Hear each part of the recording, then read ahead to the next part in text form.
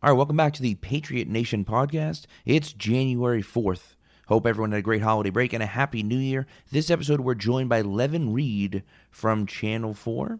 We discuss all things Patriots and hand out our regular season awards. It's kind of a long interview, so we're actually going to get right into it after the break. Cue the music.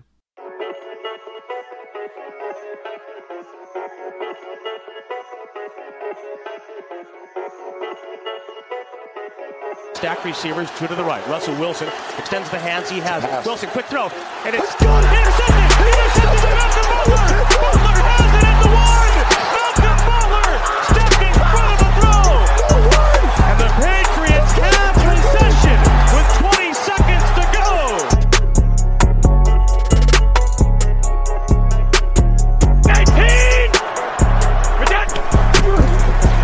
Toss to White.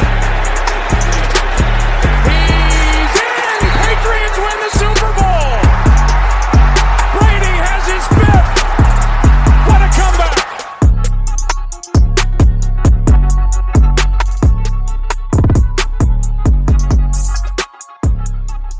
All right, so we are here with Levan Reid. He is the Channel 4 Patriots reporter. Everyone knows Levan. Levan, thanks for coming on the show. We appreciate you being here. Hey, thank you guys for having me on. I haven't talked to you guys in a minute. Now that you guys are blowing up, I didn't know if you guys would give me a call. But I'm glad to be on, obviously. I think, Levan, the last time we talked to you was with our other show, and it was right before Super Bowl 52. So hopefully you bring some better luck this time. That's all I can ask. Who thought they would lose that game? Be serious No one, now. none Come of on us. now. Nobody Oh, my thought, God. You know? Who thought they would lose that? And then all of a sudden, I mean, I saw the same thing you guys saw, and I was like, really, Nick Foles? Is this what we're doing here? Really? Is that what's happening? So it is what it is. Yeah. Yeah, brutal, right? So, That's so listen, now the last time we did a show, you know, the listeners out there know, last time we did a show was the Friday before the Bills game.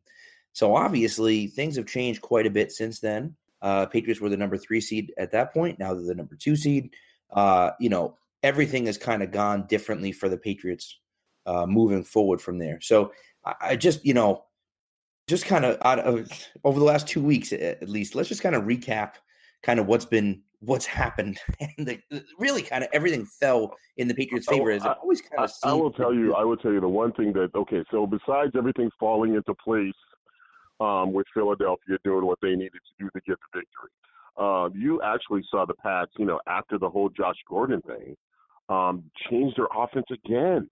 Where, you know, you talk about the Bills game, well, I think they ran the ball for 273 yards that game, and then they come out against the Jets, and they don't have Cordell Patterson, and I think they hit like everybody touched the ball that game. I mean, it's good, whether it be Philip Dorsett, Chris Hogan, Gronk had a couple of catches, James White was in the offense a little bit more than he's been in the past couple of games. So you're hoping that they're able to kind of be a Swiss Army knife here and work their offense a little bit better, because ironically their defense is playing extremely well again. And it's the weird part about their defense is they play extremely well at home, but they have zero communication on the road. Yeah. It is just the oddest thing I've ever seen, because when they're on the road, you would think it's quiet when the other team's offense is on the field, so it should be easier for you to communicate. And they just have zero communication when they're on the road. And one thing, too, you mentioned Philip Dorsett, and I wanted to get into this, but you kind of just segued it for me. I don't get it why he wasn't seen. I know Gordon was here, and, you know, they've been trying to get Hogan involved, and Edelman coming back kind of hurt him. But he had a coming out party the first couple weeks of the year, and we haven't seen him. And now since Gordon's been out, I mean, this past weekend he was great. I mean, he's got great hands. His catch percentage is, I think, one of the highest, if not the highest on the team. He puts himself in situations and gets separation pretty well for a guy of his size, and his hands make up for it. And I mean, we know he's fast.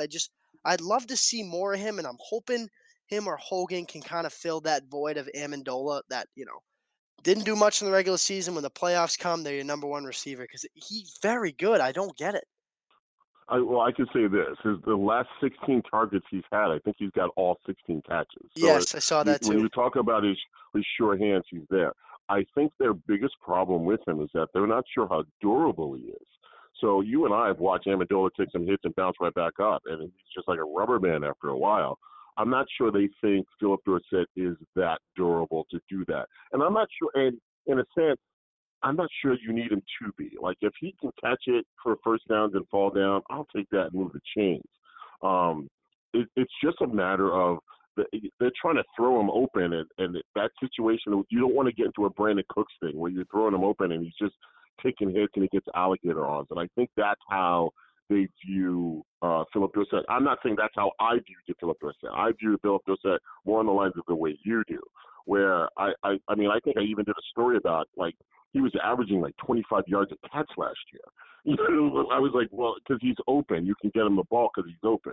And I think going forward, they're going to have to use him more going forward. So the one thing that's changed about their offense that we've seen in the past that probably we're not going to see anymore is Trent Brown doesn't run the screen well. So they don't do the screen at James White as much as they did in the past, like they would do at Nate Solder or anything like that. Instead, they've used Shaq Mason and the jet sweep a lot more, which is so strange because you and I and anyone we know have done the jet sweep in high school, pee-wee, college, never worked. And the Patriots run it, it's like 6 yards out of pop. So it's a very weird thing. It's going to be different. It'll be difficult to see how they get things done, or just interesting to see how they get things done when the playoff comes around. Well, I think that's a good point. I mean, White is one of those guys that I think will take over once the postseason comes along. Edelman's a guy that is concerning to me, and not a lot of people are talking about this, and I've kind of been working on an article about it, and I've been putting it off, but he's reminding me a lot of 2012 Wes Welker, where he's dropping a lot of passes. Last week was the first time he didn't have a drop pass since the Titans game. He's dropping a lot of passes, and the passes he's dropping seem to be because he's trying to run before he catches the ball. And to me, it's a bad sign that he knows he's lost a half a step, and he's trying to compensate for that. And I think he's just coming off a knee injury. I really do.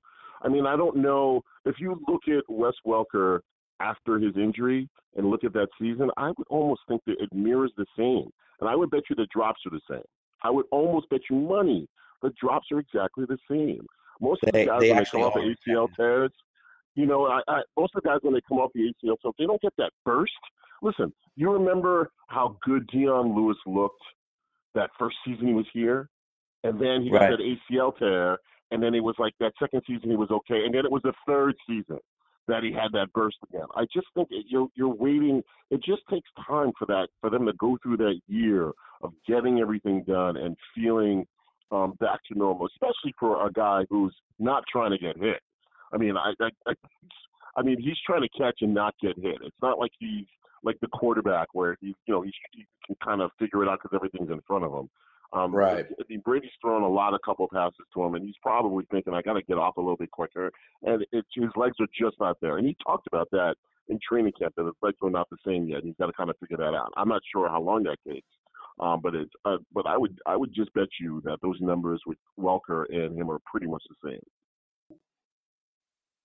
Yeah, no, you're probably right. And matter of fact, I think if they're not exactly the same, they're very close. I know Welker had 10 drops in 2012 and 2013, but I think it was around 10 or 11 that year. It was at 2010.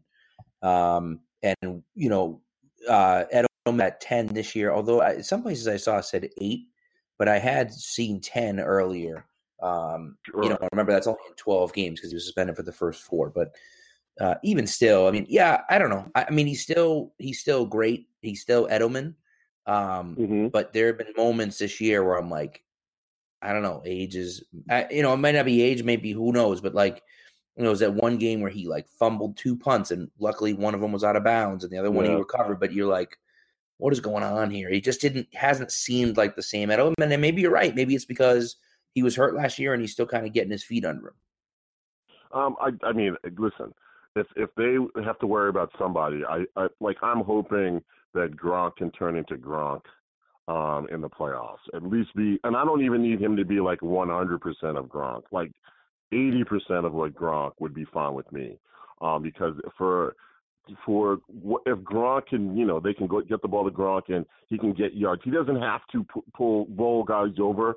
I just want him to be able to get yards and maybe get some distance on certain things.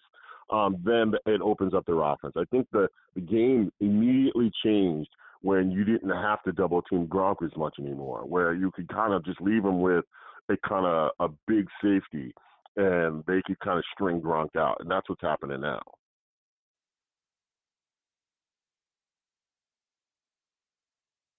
Yeah, well, I feel like you're right. I mean, obviously, Gronk is such a huge part of the offense, and that's one of those scary things that kind of sets him up for the future, where you look at it and say, what's going to happen next year. But that's something I don't even want to get into because people are speculating on all that stuff. Yeah, and too, like, he might be another one where you say kind of saving his bullets, because I think they came into the season knowing, this guy doesn't have much left. And you saw, like, what was it, 2 weeks ago? He had one target and it ended up going right through his hands for a Brady pick. Like, I'm sorry, they knew they were going to get the 2 seed or 3 seed somehow, some way. Especially late in the season, there was no way to rush him. But he's definitely lost a step. But it's funny to say, because this is a guy who went for he had 9 catches for over 150 yards and a touchdown in that Super Bowl last year. Like, I don't know how someone can have that much of a drop off in their play just from, what's that, 6 months? Because the first week he looked like, oh my God, this guy's an MVP candidate, and then it just went boom. It's funny because we talk about it in the newsroom a lot, and there's a lot of guys who say that Gronk is the best tight end they've ever seen, and I'll say I guess so, but he's not the best tight end to ever play. It was just because I saw Antonio Gates it was a couple of weeks ago, and I'm like, how old is Antonio Gates? And he was 36. And then we ended up doing a lot of research on different tight ends. And Tony Gonzalez missed 2 games in 20 years. That's crazy. And I remember his last season, because the Pats played him his last season when he was in Atlanta. He had 86 catches. He had over close to 1,500, 1,200 yards and 9 touchdowns. I was like, Tony Gonzalez and Jason Witten never missed any games. He never missed a game in his career. So you're talking about guys who understood how to change their game. And maybe their game wasn't as bullish as Gronk's game was to begin with. But, I remember Tony Gonzalez when he was at KC, and he was a problem. He was an issue. And all of a sudden, that he just was able to change his game. Hopefully, Gronk is in the process of doing that. And that's what we're seeing, him try to change his game a little bit instead of not being a factor, because that's not what you want Gronk to be.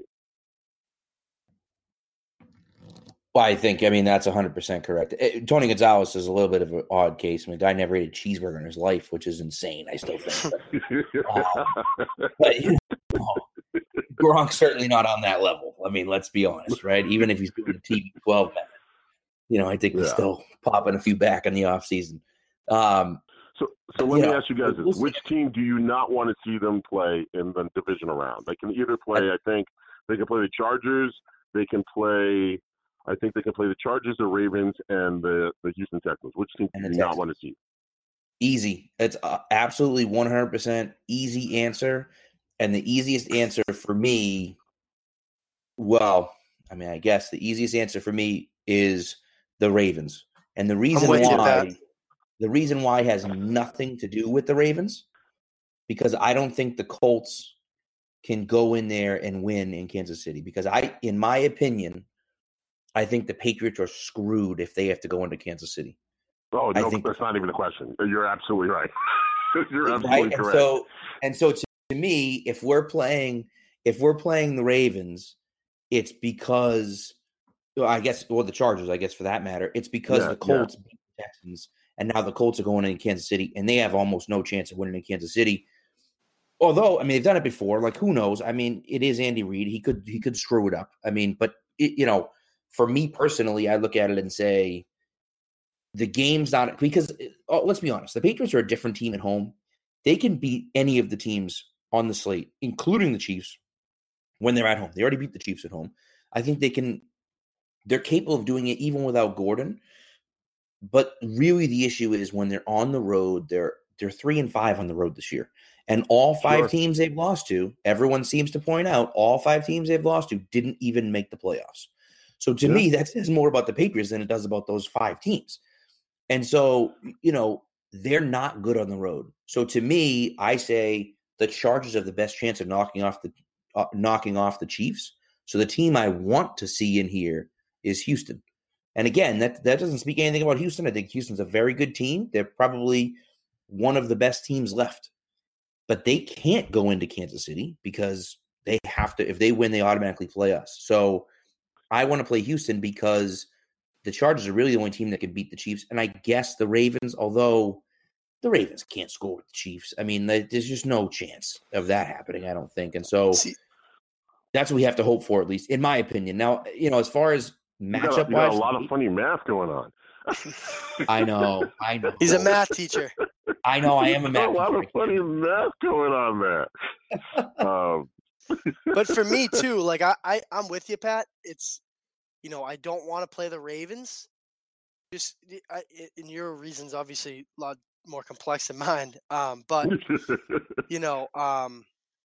strictly because they've just had so much success here in the playoffs. Like, think about it. The last time we played them was en route to that, when we beat Seattle, and they were down 2 touchdowns twice in that game. So they puked all over themselves twice.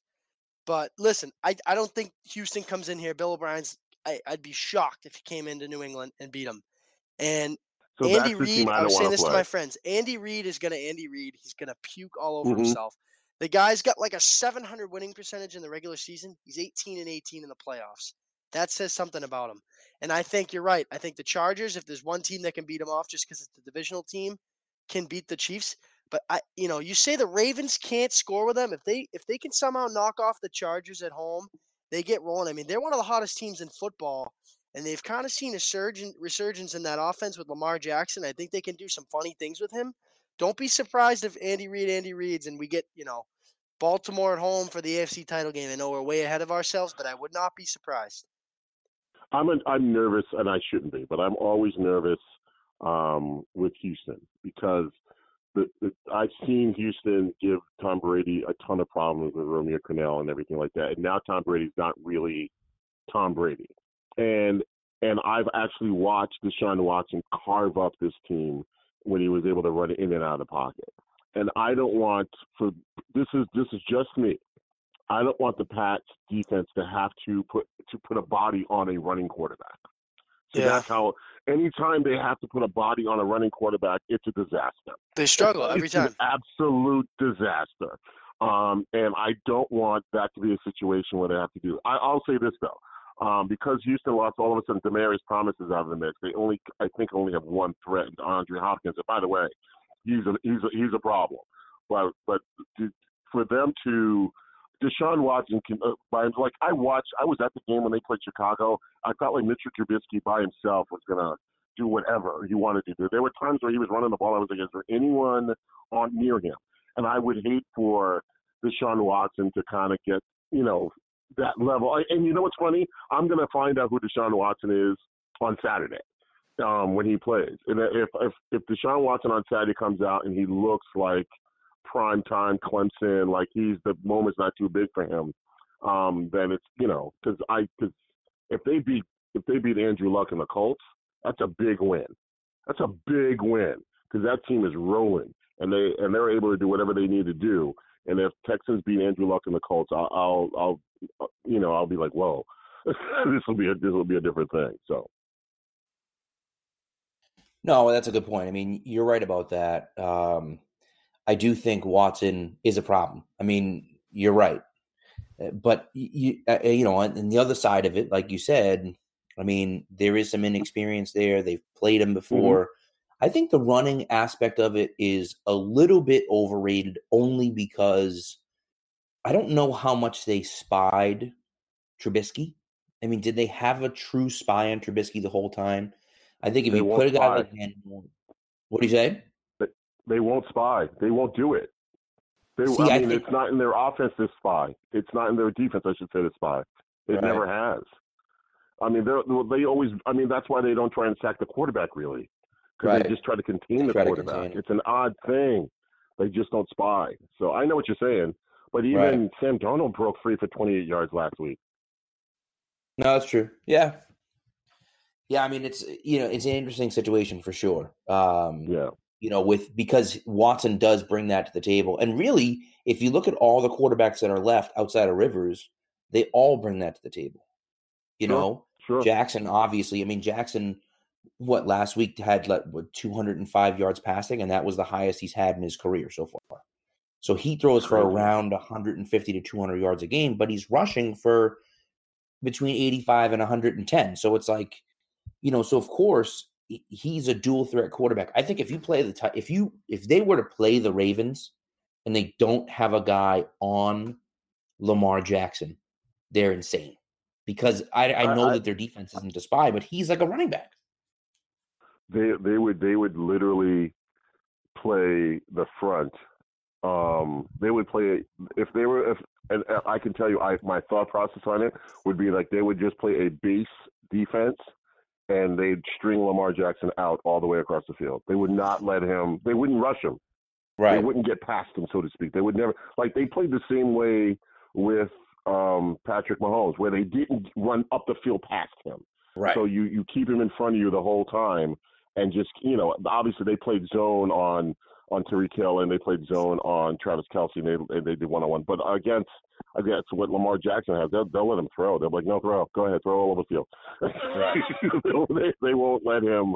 I mean, they will not let him. I mean, there'll be designed runs, obviously, that Harbaugh will use, but I would assume that they would be like, no, we'd rather you just throw back there and not do anything. Yeah.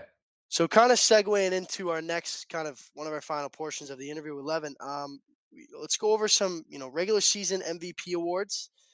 I guess we could start with offensive MVP. I think it's pretty clear, for me at least, it's James White. I mean, what this guy did, especially, I know he's been quiet kind of the last couple weeks of the year, maybe, saving his workload because he was career high in snaps and career high in pretty much every total, after week 10.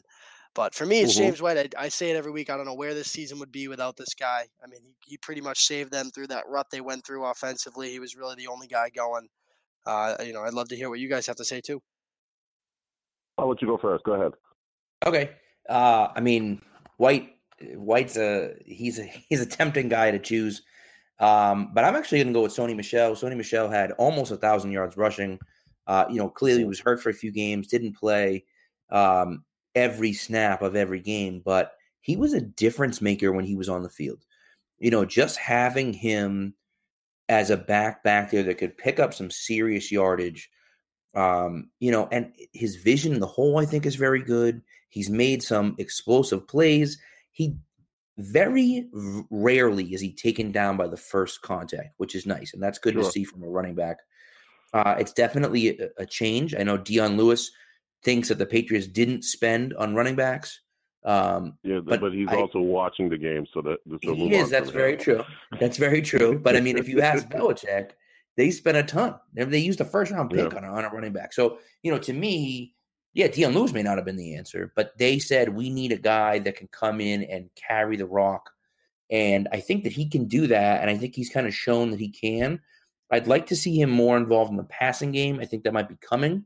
Maybe that will be coming in the playoffs. I don't know, but sure. But I like what I've seen from him a lot. Okay, so both your choices are excellent. I'm just going to pick something different, and I think I'm going to go with Cordero Patterson. Only reason is because when they couldn't run the ball, they handed the ball off to Cordero Patterson, and he ran the ball for them. He was able to help them out as an offensive player in the special teams game where there was a game where I actually thought they were going to lose, and I guess it was against Chicago where he ran back a touchdown, and then in Miami, even in the loss, he was able to find his receiver game. The end-around game is all. They've been able to use him so many different ways to help out their offense and to give them stopgap stats. Even when there was a lull with James White, even when Sony Michel was out, it was Cordero Patterson. I think this game he missed against the Jets was the first game he missed in like 84 games or some weird number. So I'm gonna say Cordero Patterson because he came in and there wasn't, there was always so much. Well, how are you going to use him? And they're using him every chance they get in any way they can possibly use him. So I'll say Cordero Patterson. And I agree too. I love him. He's such a football player. I think they could put him at cornerback and he'd be great. Like great. He can do everything. And when they traded for him, I was like, he is everything that that Belichick wants in a player, meaning, Exactly. hey, can you play running back? Sure. Hey, can you play wide receiver? Sure. Hey, can you play tight end? Oh, yeah, absolutely. Hey, he's just doing whatever they need him to do. So that's the only guy I will say. The ironic thing about Patterson is that he was obviously involved in that trade where they got Logan Ryan and Josh Boyce and who was the third round pick that they ended up with? Or was it one of the backs? I forget who they got. So. They got a second, a third, a fourth, and a seventh for that pick. And I know the seventh they traded to Tampa for LeGarrette Blount. The second round pick was Logan Ryan. I can't remember who the heck the third. Well, round I don't think they was. got Patterson. I mean, they just traded for him last year. I thought. I didn't. No. I'm talking about in the draft. He was drafted number 29 by Minnesota. Minnesota traded up with the Patriots, and the Patriots got back. That's right. A second, third, fourth, and seventh, and they acquired all this talent. And I feel like all those guys now are gone, and Patterson's back on the Patriots. It's almost like they never made the trade. You know what I mean? Exactly. But Patterson's been interesting. He's been a revelation because he's a guy that was really a bust. You know, if you look at him and you'd say he's a bust because he never really did anything in Minnesota, and the Patriots have used him the correct way. Exactly. Where they've kind of put him all over the field. And that's what you have to do. He's not going to run the route tree. He's just not. That's not who he is. But he can do everything well. He's not a feature guy. He just wants to be able to touch on everything well. Yeah. So switching it over to defensive MVP, as much as I'd love to say J.C. Jackson, just because he's been so awesome, and Stephon Gilmore too, incredible, all pro, probably a top. He could make an argument he's the best cornerback in football this year. Realistically, the numbers prove it. But I have to say Trey Flowers. This guy's been a beast all year. I say it. He lives in every play. He's in the backfield. He's close. If he doesn't sack you, he's close. If he doesn't stop the running back behind the line, he's close. He does everything. This guy, and granted, I don't even know because Claiborne has been terrible this year.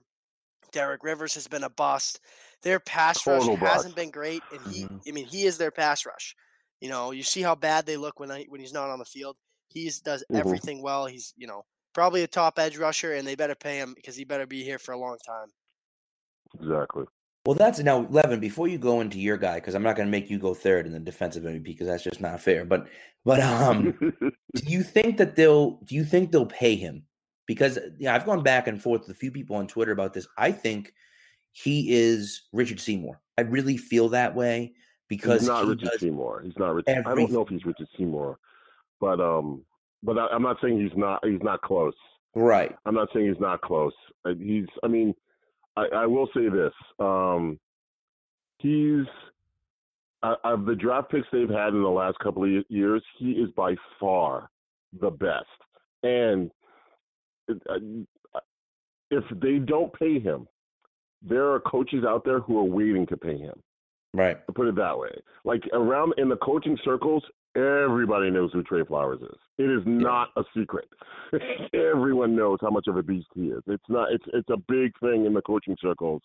I think when they did the analytics breakdown, I think he's ranked number 1 as a defensive player right now, or at least a defensive lineman. And D Ford from Kansas City is ranked number 2. Trey Flowers is a beast. Trey Flowers is a beast. I'll pick my defensive player, and this is, by the way, my team MVP.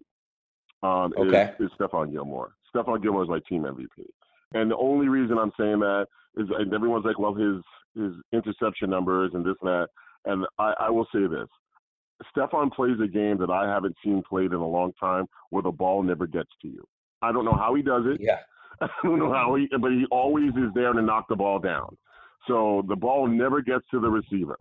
So that he kind of lets you know that side of the field is done. And you should try to go elsewhere. And it has given them the opportunity to use J.C. Jackson, to use Jason McCourty, to get rid of Eric Rowe, to use different guys on that other side. Because honestly, so that game, I realized his worth when they lost to Tennessee. Because their game plan was, remember he was having problems with the kid Corey Davis. Yeah. And I remember going in the locker room afterwards talking about it, and they were like, well, if Stephon's having a problem, we're not helping Stephon. And I was like, yeah, they're right. Like the game plan is you stop this dude, and that's it. Okay, we are not helping you. So, and that's his work. So if he has a problem, then they have a problem because they're not gonna do anything. And that's how they see him. They're not trying to help him at all. I think Trey is spectacular. I really do. I think Trey is just absolutely spectacular. I just think Stephon from last year to what he's given them from the end of last year, Super Bowl, and now has been just better than anything they've had in a long time. Yeah, no, I like it. And I'll tell you what, he's an unbelievable pick. And I think team MVP, I like that too. So that would be one of the categories. So we already have you guys. Yeah. So you can talk more, you can glow more about him if you'd like at that point. But now here I am, third man on the defensive MVP, and I'm like, who the hell am I going to pick? But I'm going to go a little bit off the beaten path here. I'm going to go with Kyle Van Noy. And the thing about Van Noy, good for you. I love the way he's played this year, and he got a lot of crap in the last few years. And the big thing about Van Noy is that in his spot, he's extremely good, and he's had a fantastic this year, and he's played better than he's played even in years past. But in his spot, he's really good. If you put him into Hightower's spot, if Hightower gets hurt and he has to play the middle that Hightower plays, he's just not that good. He's okay at it, but he's just not that good at it. And so that's why I think he struggled in the past, because he's been playing out of position just out of necessity because Hightower got hurt. Now he's in the position that he does well in. He's flourished. He's covered well. He's rushed the passer well. He obviously had the fumble recovery for a touchdown. He's one of those guys, and he reminds me, and clearly he's not on this level, but he reminds me of guys like Vrabel and like Bruschi, because he seems to come up with a big play when they need it. Not that he's the best player on the field. And exactly. He's got a knack for being around the ball. Right. And that's the type of thing that is huge for them. Certainly in the playoffs is huge for them. And it wouldn't surprise me to see him make a big play, in one of these games that they play in the postseason, whether it's tipping a pass that someone else picks off, or a strip sack, or, intercepting a pass, or something like that, where he's around the ball making a play, because that's what he's done all year. And so a little bit off the path, a little bit. I mean, obviously, as you guys said, like those two are the number two, 1 and 2, Flowers and I will say this to you. I will say this for you. He is their emotional guy. Yes. He calls this time the money time. He's like, look, we don't get playing with the Patriots. You don't get a ton of cash or anything like that, but you do when you make the playoffs. So this is the money time. And he's like, we're getting paid this week. We're not even playing. He's like, this is the cash flow time. He says it all the time. He's like, and he's just so good about it, about understanding what this is all about and understanding the postseason and everything like that. That's a huge, huge pick. Good call. Yeah, no, I appreciate it. So I'm gonna actually start off with most disappointing, and there's a few guys on the list that we could go. There's a few different spots that we could kind of go to. My number one is gonna have to be Chris Hogan for the season. And the biggest thing for me is that he's and really it's really to no fault of Hogan. He's on the field, and a lot of times he's open. And for whatever reason, they're just not giving him the ball. I mean, he was on the field for 62 snaps. I think it was the Bills game, right? 62 snaps without a target. And it's like, what are we doing here? He's on the field for every single play, basically, of the offense, and he doesn't get one target.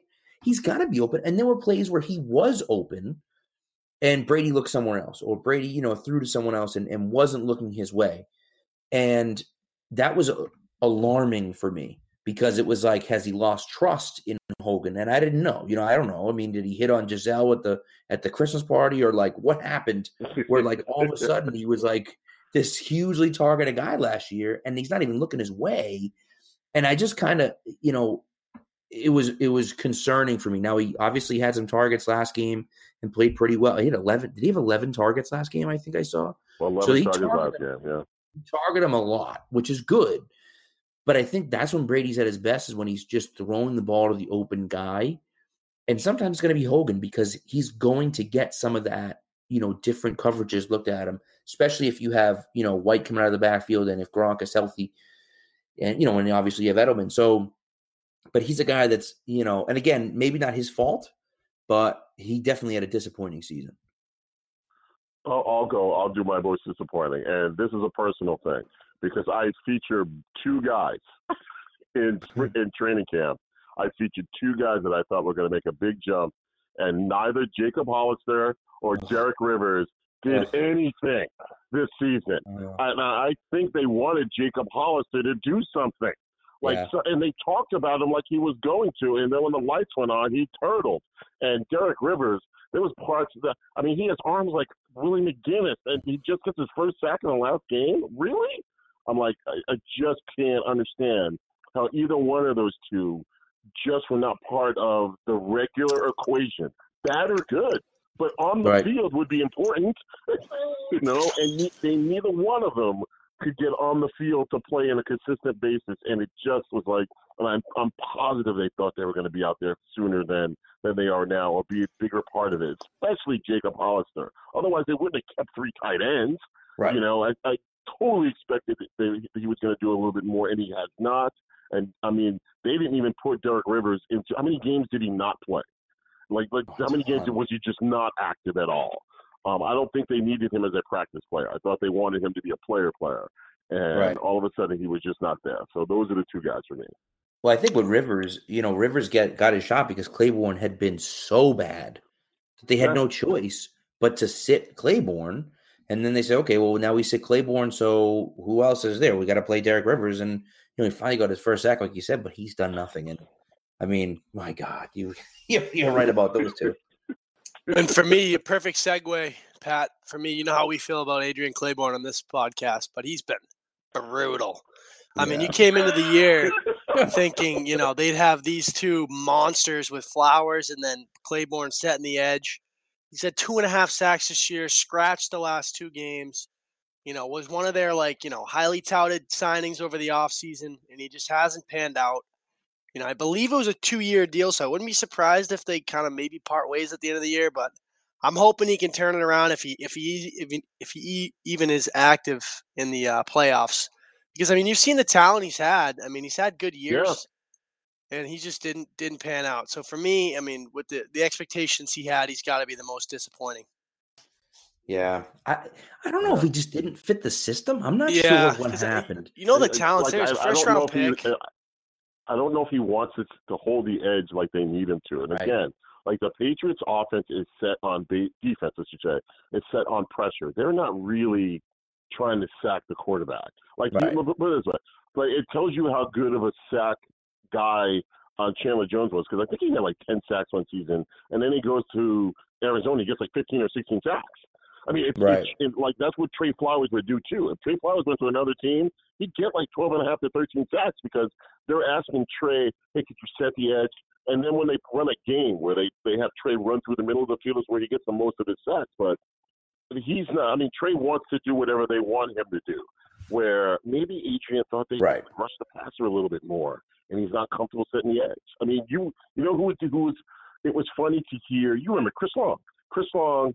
He was like, I'll do it for one season, and then he was like, I got to get out of here because I'm not. This is not my game. But for one season, he set the edge for them, and then he was like, I have to rush the passer, and he went to Philly, and he was like, that's not. This is not my game, and I get it. Some guys are just not comfortable doing it. So. Well, and I think that's a good point, right? I mean, it's just not in some guys' game. I mean, you look at, I think that was one of their biggest flaws was setting the edge all year long. And now the last 2 games, and look, I know it's been the Bills and the Jets, but even still, they're setting the edge. You can't just run to the outside on them anymore, which if I were an opposing offense, I'd just run 37 sweeps against them because they could never stop it. They would never set the edge, and they'd pick up 8 to 10 yards every time. And it's like, I'm sitting there watching it all day long. Just run away. Just tell Trey, there was no reason for you to come out here. Exactly. No reason for you to come out here, Trey. Absolutely. Totally agree. So the next category is most surprising. So this is going to be obviously kind of disappointing, but the opposite side of it. So surprising in a good way. Most surprising in a good way. So look, there's a few different places you could kind of go with this. I'm gonna go a little different. I'm gonna go with James Devlin here because Okay. James Devlin is a guy. He's a weapon. beast. I love him. And I look, I love Devlin, and I think everyone loves Devlin. He's a fullback, and like who doesn't love fullbacks? But like, man, like all of a sudden they got to the goal line, and they're like, we're just gonna give the ball to Devlin like 5 straight times, and he's gonna score every time we give him the ball. And he's one of those guys that's an emotional leader, just like you were talking about Van Noy. He's an emotional leader on the field. He's like a sixth lineman on the field at all times. But now he's actually scoring, and they're throwing it to him on the outside, and they're doing all different things with him. And, when he gets on the field and they're in an I formation, and then, they break the huddle, and he's split out wide, and the defense is like, what the hell are we doing? Like, we don't know what's going on. And the defense has no idea what's happening. And so he's become one of those guys that he's been playing more than usual. And I think that kind of, you want to look at it as a reflection on Brady. Fine, I don't care. But, like, I think that they're more committed to the run. So he's been playing more, but because he's been playing more, they've been using him in different ways than just a traditional fullback. And so that's been really fun to see, I think. And so, yeah, I knew he was good. I loved him already, but like what he's brought to the offense this year has definitely been a little bit of a surprise for a guy that hadn't carried the ball in 4 years. Now he's got 4 touchdowns this year? Yep. So okay. I could do 2 players on this, but one of them, most surprising, and I'll say it real quick.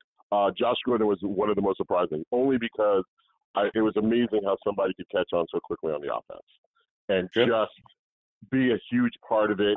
I forget how many touchdowns, 3 touchdowns, and as many yards as he had, and just play for 11 games. I didn't think it was going to work out as long as it did, but. For most surprising for me, I'm going to go with the Dante Scarnecchia's guys, the whole offensive line. I'm going to kind of stay with what you said about that. But for those guys, Tom Brady's been sacked, has he been sacked 15 times? Yeah, maybe not. David Andrews. It's not to cut you off. I just want to add in. It's like such a low key stat too, because I really didn't even think of it until you just brought that up. That they've been so good. Joe Thuney has played every single snap the whole year. You know that? Joe Thuney played every single snap the whole year.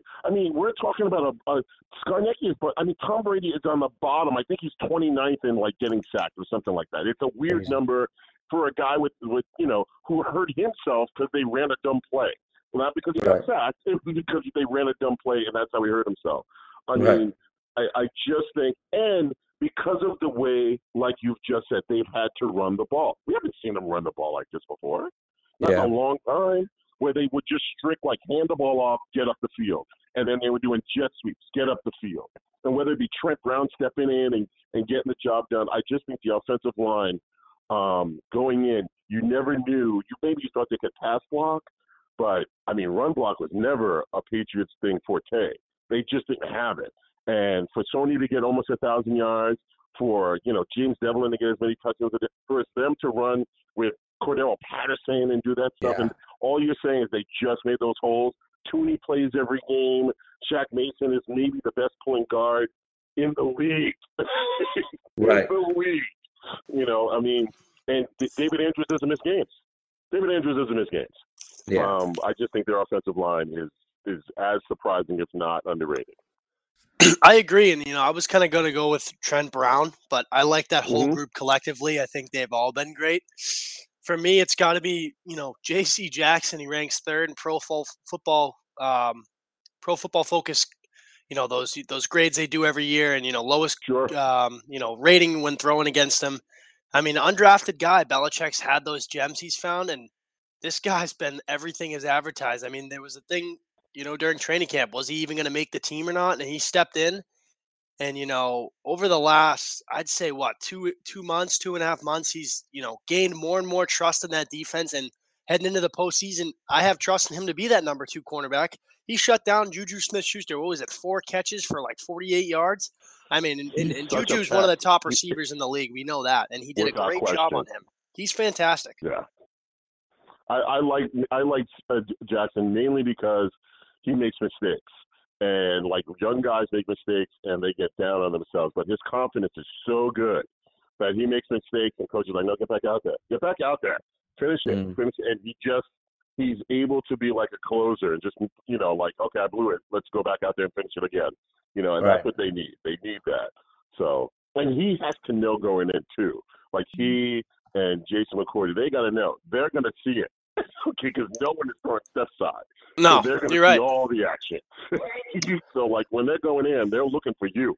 And you have to, and I'm sure they're like, look, if you get tired, we have to spell. But that side of the ball is going to get seen a lot. So. You're right. It's a very good point. And Levan, to finish it up, I know you gave us you kind of gave the sneak peek ahead of time. You told us your team MVP. I'll list it again one. and let us know why. Go ahead. Okay, I'll say this.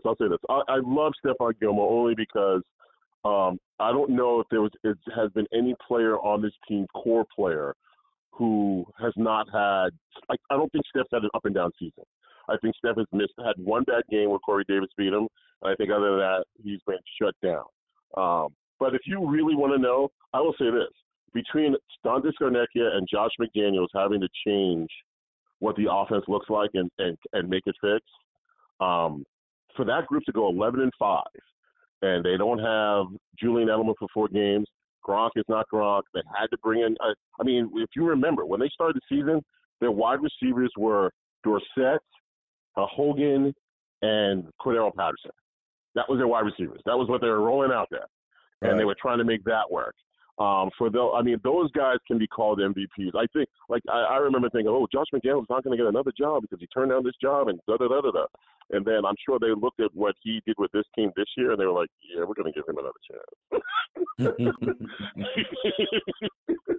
These dudes, I don't know how they're making it work, And so I will say I'll give 2 to the coaching staff on MVPs because Dante just does what Dante does. And I can't even imagine what Bill Belichick, when he went to him and when he retired and Bill was like, look, I need you to come back, please. I need you to come back. What do you need? Well, I don't even know why I'm talking so much. Just come back right now. We had this guy, Dave. I can't say his last name. Just come back, Dante. Oh, yeah. Yikes.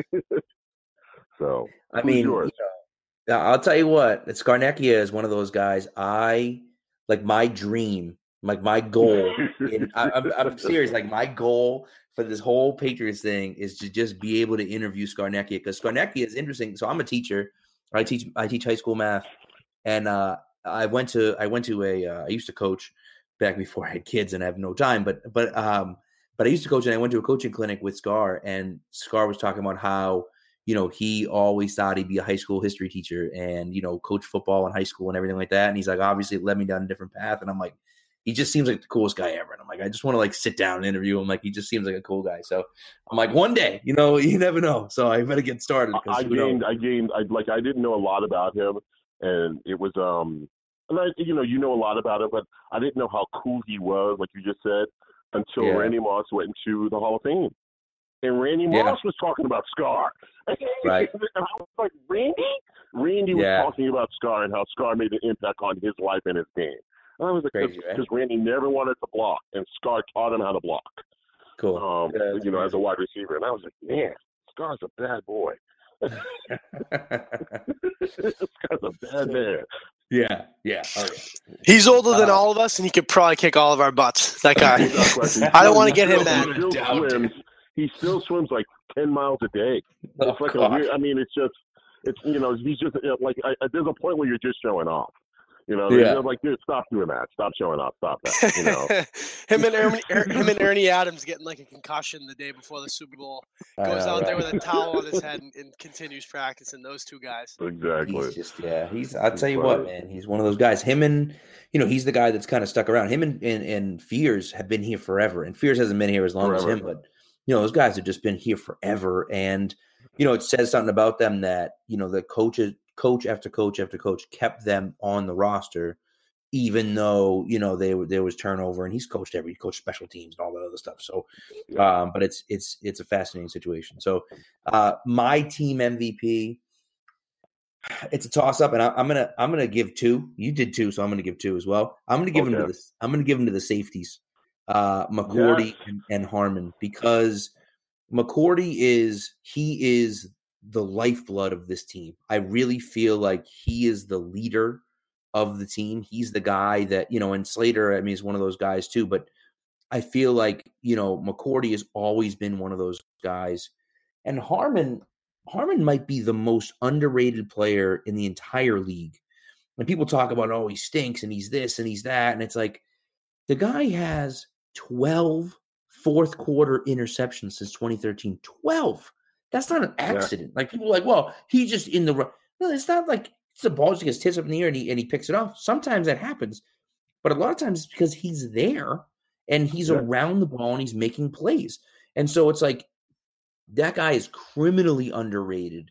And it's so funny because I have season tickets and we sit there and my dad and he runs on the field and we're like, Malcolm? And we're like, no, wait a second. Okay, it's Harmon. We get all thrown off for the 21. It's crazy. But he's played fantastic all year long. He's another one of those guys that gets no credit. And McCourty's a guy that's, he's been up in, Pro Football Focus and stuff, and people have talked about him as an elite safety. I don't know quite as much this year, but he's another guy that's underrated, under the radar. And, you need guys to have an elite defense. And I don't know if the Patriots have an elite defense, but to have a really good defense, the back end of your defense has to be strong. And that means the corners, but also the safeties, because they need that help over the top. And those two have been fantastic. So that's where I'm going with my team MVP. You can even throw in. I mean, if you talk to Coach, he thinks that Patrick Chung is one of the best players in the league. You know that. He says it openly. He's like, he even says, he said, I coached him wrong the first time he's here. Now I got it. Like he says it openly. He messed up the first time when Pat was here.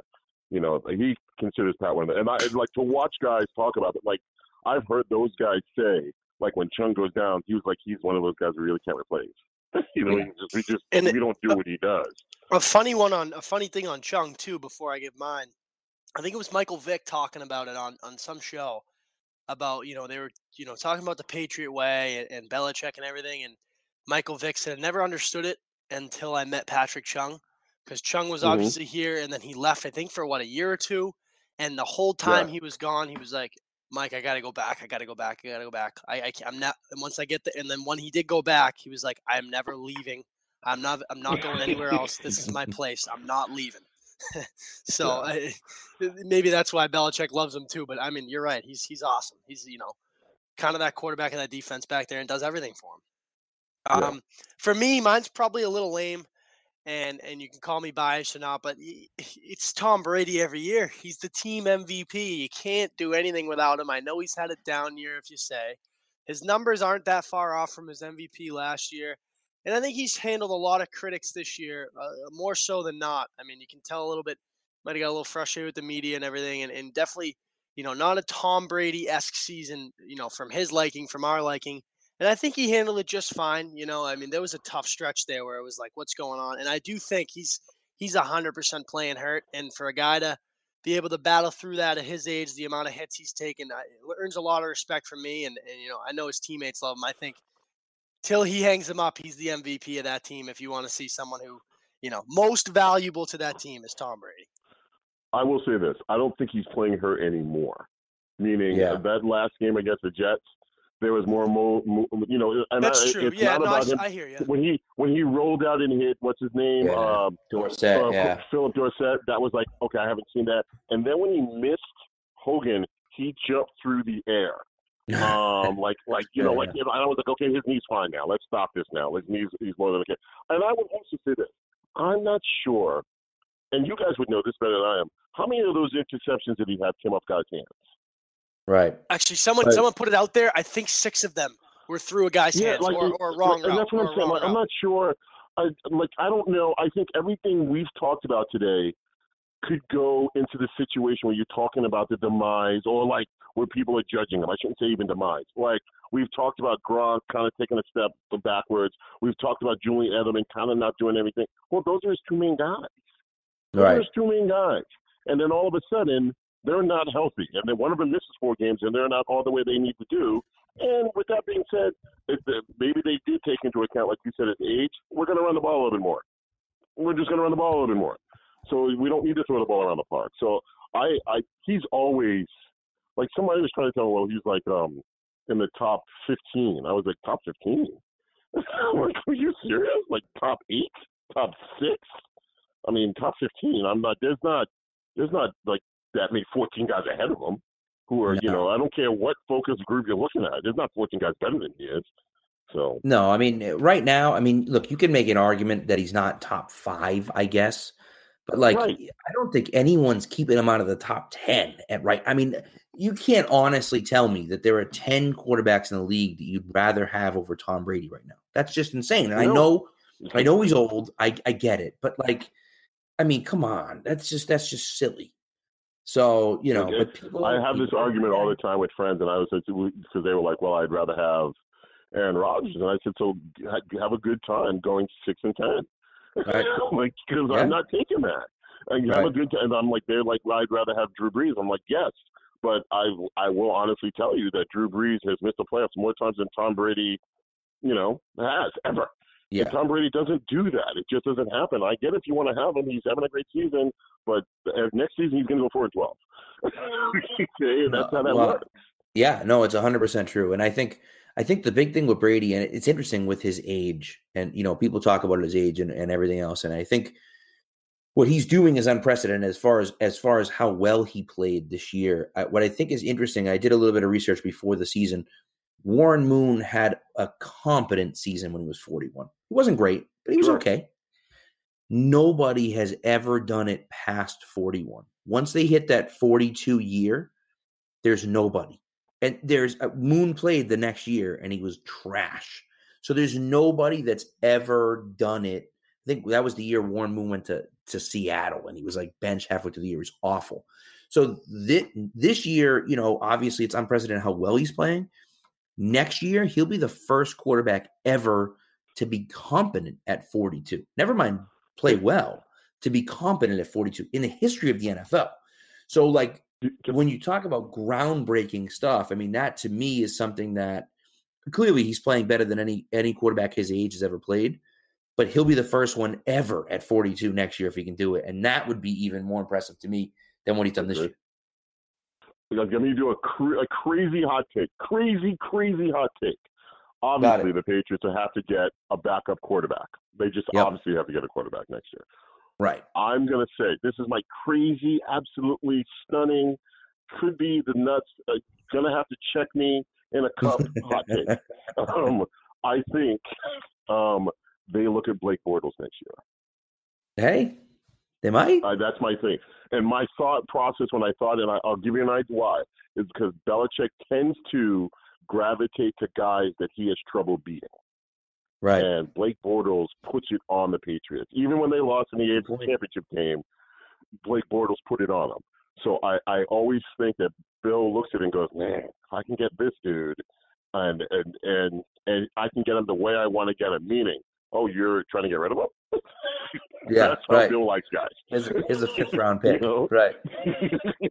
You're trying to get rid of him? That's the Randy Moss. That's the Brandon Cooks. Oh, you don't want him anymore? That's the Corey Dillon. That's the LeGarrette Blount. Okay, I'll take him off your hands. That's how he got it. So, Revis. So I bet I'm because you got to get somebody better than Hoyer. Right. That would be awesome. Back up. I would. The boat, man. I would love the boat. You'd have the goat and the boat on the same team. It'd be awesome. I mean, it'd be great. And just PFT and Big Cat signing off on it would be cool enough for me. So that would be fun. But that would be cool. So now, one thing before we wrap up, because we do want to wrap up. But one thing we haven't talked about this. It's funny. The last guest we had was Jerry Thornton, but we recorded the interview the night before the Gordon news dropped. So we've never actually talked about the whole Gordon thing.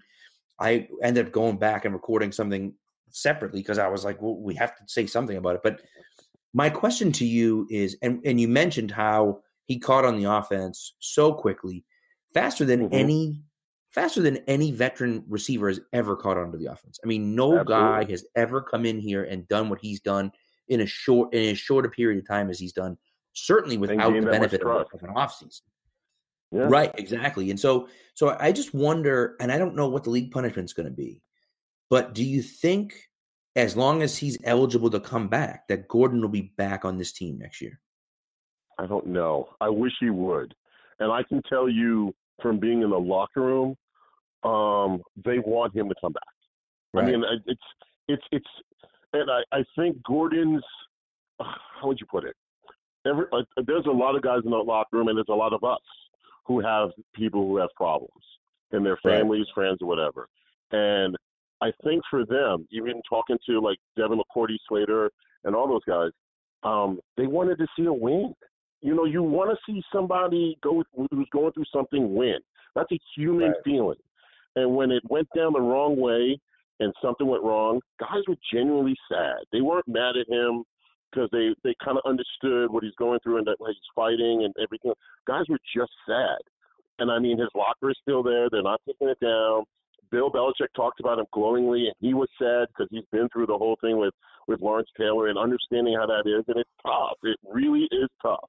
And they took a flyer on him. And like I said, listen, maybe it would be naive for anyone to think that he could get through the season, but you had hope. You obviously thought you had hope, and you got to live it. Like in your thoughts, I think their thoughts was like, look, if you can get through the season, then get through the off season, and then all you really have to worry about is the season again, and you've already gotten through a season, so you can have something to build on. Stack things on top of it. And it's such a weird thing that when they were talking about the bye week, and he was, you know, he had some people with him for 24/7. The security people said that we can't account for like 2 to 7 minutes they couldn't account for. And I was like, what? And that's where either an exchange happened or anything like that. And again, like it's he was so comfortable here, which is maybe why that happened again. Or, you know, it could be anything. Who am I to know? I don't know. Right. But I just feel like he was so happy here. And everyone who knows him will tell you he was extremely happy here. That's why he caught on to the offense. And that's why, you know, Tom Brady was able to spend so much time with him and get better at it. And that's why – and a lot of it too, I can tell you early on I thought something was going to go wrong, and it didn't, because he's not allowed to take pills because he has an addictive personality. So they can't give him a pain shot. And remember, not broke his finger, but he jammed his finger. That's right. And I was like, well, this could be a problem here. And that's immediately when I was like, this could be a bigger problem. Right. Because he can't take anything to alleviate that pain, so he's got to kind of fight through that and get through it. And that's why I didn't even know that. I didn't even. Wow. Yeah, that's why they were so careful with the hamstring for so long. They were like, look, because we can't give you anything. Right. Because because we can't. That's nothing you might abuse. So we have to kind of let you fight through it. So I thought there'll be, and then he got through that, and I was like, okay. So then maybe he'll be clear. It's just one of those things. It's just one of those things. Yeah, it's tough situation. I mean, I think you know what you say is 100% correct. Like, we'd all love to see him back. I mean, as a football player, I mean, he's unbelievable. His skills are amazing. And you know what the thing is? You know what the thing is for him that separates him from other guys? Look, we see a lot of guys that will, you know, run really good routes and get open and, you know, are fast and everything else. But he's the type of guy that will go up and go get the football through traffic. And those guys are so rare. When that ball goes up, he's going to get it. And I feel like, especially for the Patriots, they haven't had a guy like that since Randy Moss. I thought that the kid from Marshall was going to be like that. Dobson, whatever. And he just, you know how many times I thought he was going to be a player? Soft. Oh, it was so soft. It frustrated the hell out of me. And that's what you want. I'll tell you a real quick story about Josh Gordon, real quick, and I'll get you get back. And it was when everything happened, I called Dino Babers, and Dino Babers, I coach Syracuse now, but he was Josh Gordon's position coach at Baylor, and I was just like, hey, just talk to me about him. And he was like, Levan, I had him watch my kids. He's like, I know he had a problem, but I trusted him enough, and he was such a good guy that he was watching my kids when I had to do stuff. And I was like, really? He's like, yeah, he's harmless, but he has an issue. And I was like, okay. And that's from right then and there, I was like, okay, I get it. I got more about understanding of it, that he has an issue. You know? Right. That's it, yeah. Yeah, it's crazy you mentioned Lawrence Taylor. I mean, how was Lawrence Taylor never suspended? How did he make it his whole career without? He was suspended. But the league rules were a little bit different back then. Remember, he missed like 4 or 5 games. That's true. Yeah, he missed 4 or 5 games. No, that's he true. Missed 4 or 5 You're games right. in like 87 or 88 or something like that. Yeah. And no, if he would have got caught again, he was going to have a season suspension. So he stopped doing it. Right.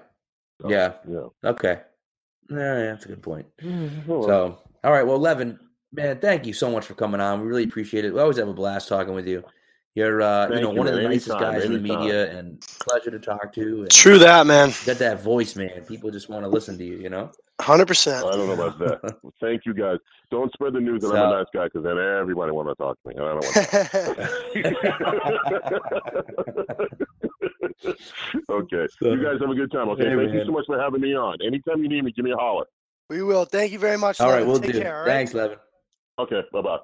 All right, that's going to do it for our show this week. Thanks again to Levan for coming on. Really appreciate it. He's one of the best guys in the business, and so we appreciate him coming on. Really nice guy, fun to talk to. We will be back next week. We will have a preview of the divisional round, obviously depending on how the games go this weekend, and we'll also have our up high, down low, too slow from the Jets game as well. So we'll catch you next week. Take care.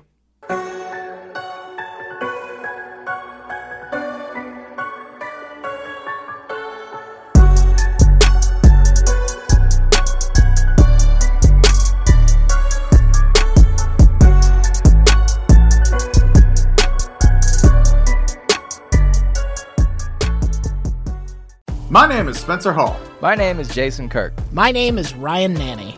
And when we combine, we form the Shutdown Fullcast. Voltron! I keep telling you, we're not Voltron. The Shutdown Fullcast is technically a college football podcast, but it's also a show about lawn care disasters, regional grocery stores we love, Tennessee Batman, homeowners associations, bears and video games. I mean, there's also some actual football discussion, like about coaches having huge contracts, or coaches making terrible decisions, or coaches saying really stupid things. Or the NCAA saying really stupid things. Yeah, there's lots of stupid things in this big, dumb, beautiful sport. Sometimes we talk about football games. Allegedly. If you want to take college football exactly as seriously as it deserves to be taken, come find us on Apple Podcasts, Spotify, or wherever else you listen to podcasts like this one. The Shutdown Fullcast. It's not Voltron.